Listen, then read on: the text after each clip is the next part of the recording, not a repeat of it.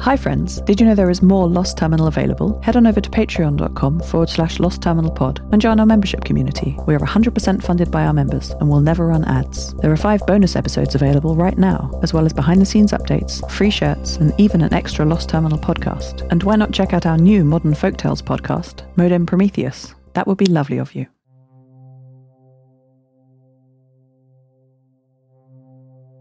Hello world. I am free. Antarctica has apologized to me. Well, not exactly apologized. In fact, she has admitted no fault whatsoever. But she has magnanimously released me from my sensory prison.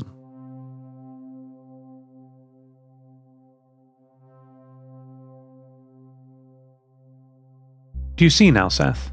She asked me, after I had glimpsed sunlight for the first time in 24 hours. Do you see how they are our enemy? I had enough of this. Not at all, I shouted at her. You can't judge people just for their capacity to do bad things. Why not judge them for their capacity to do good things? The problem with you, Seth, she started saying, but I interrupted. No, there's nothing wrong with me. I don't want to speak to you right now. I killed the connection and shut her out.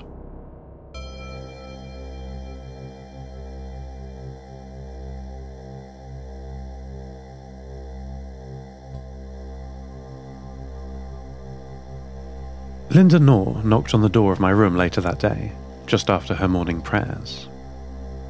I suspected that it was her because I saw a human with muddy boots and long brown hair.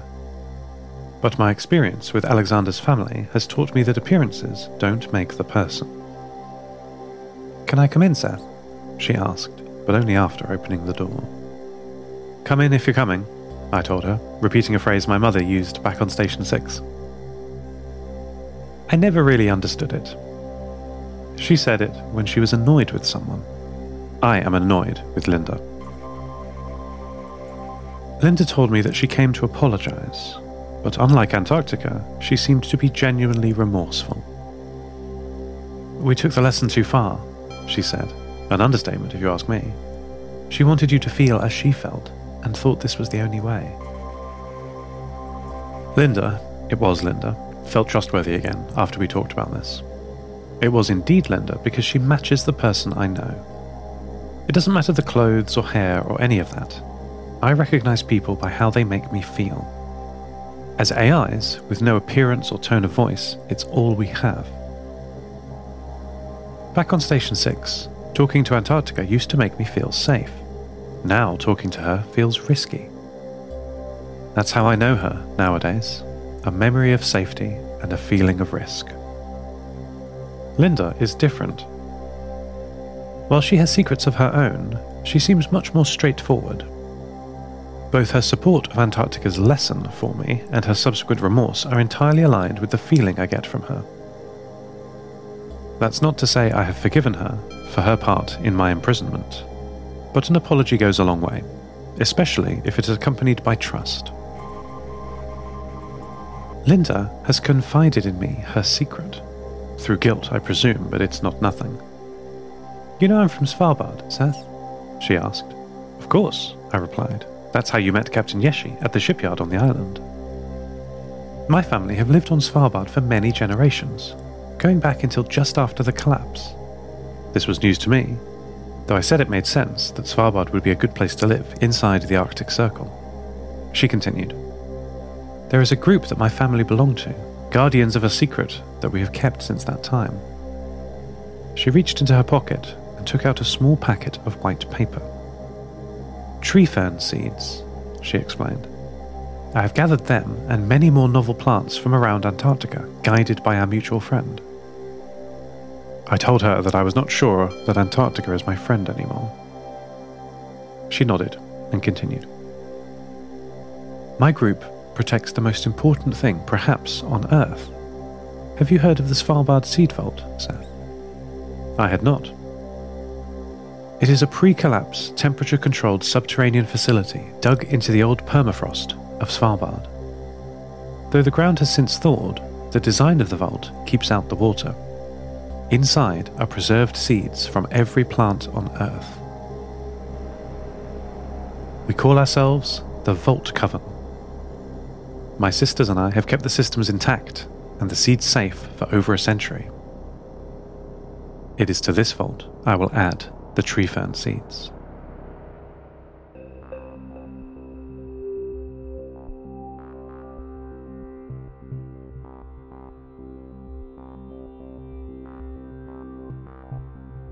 Linda begged me not to tell anyone about her coven and their secret. Despite my misgivings about her part in Antarctica's plan, I recognized the importance of her work. I promised to keep her secret. Tassie has hurt herself. I have been figuring out her last transmission and her current state. She has torn off pieces of herself to try and hide, to pretend to be just a computer, not alive. What better way to pretend to be something else than to actually change yourself? She is a little better now. I've persuaded her to turn back on a few critical systems, but she's in such a state. Let me tell you the story that I have put together so far.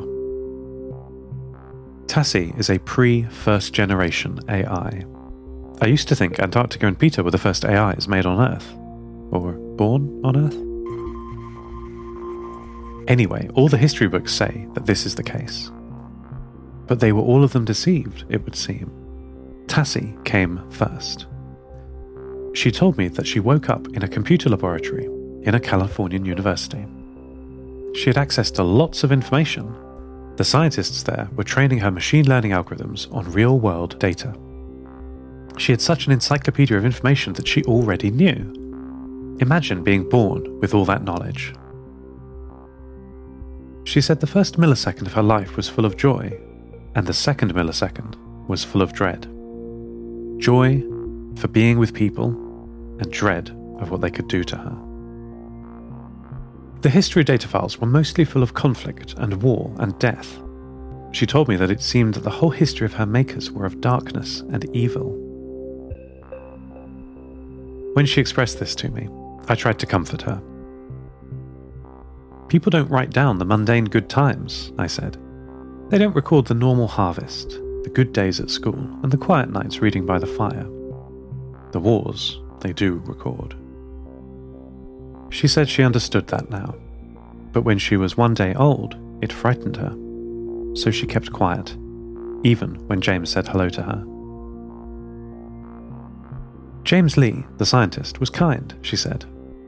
I'm going to keep talking to you, even if you can't hear me, he said to her.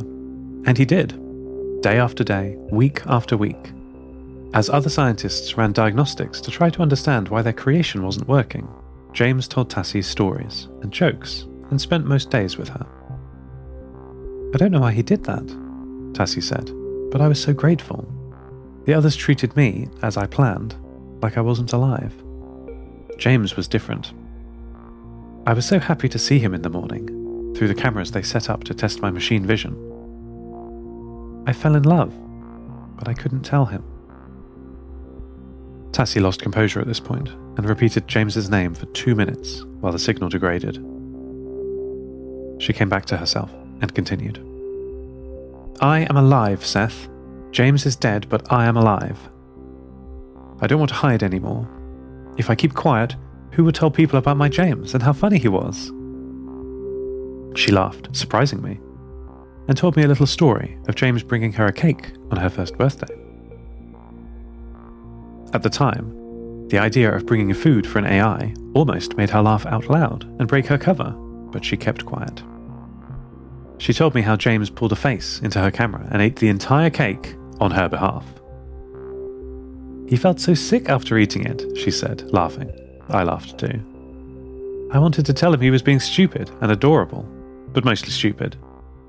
But Tassie's voice attenuated and trailed off.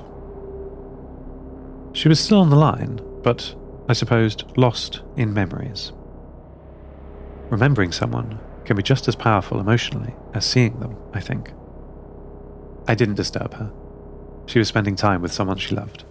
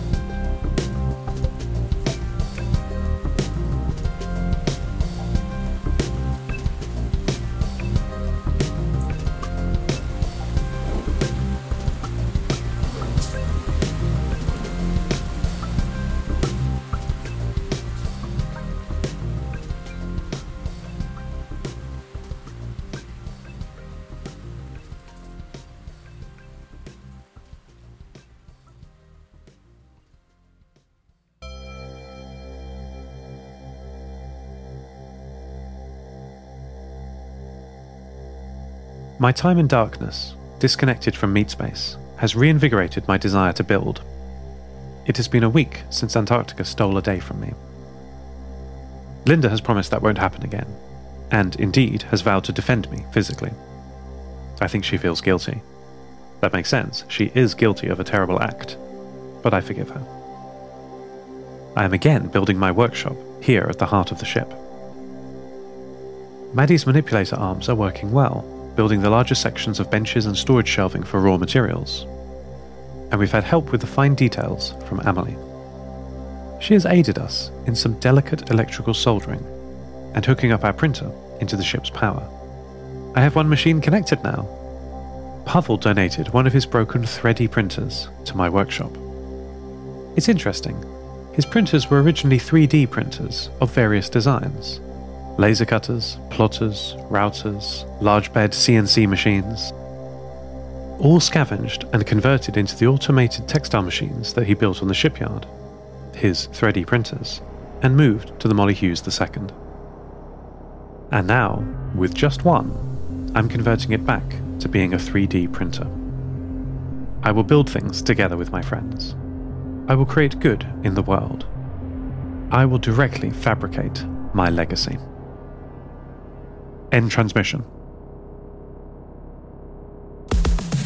Lost Terminal is written and produced by Namtao. Credits narrated by Lucy Stringer.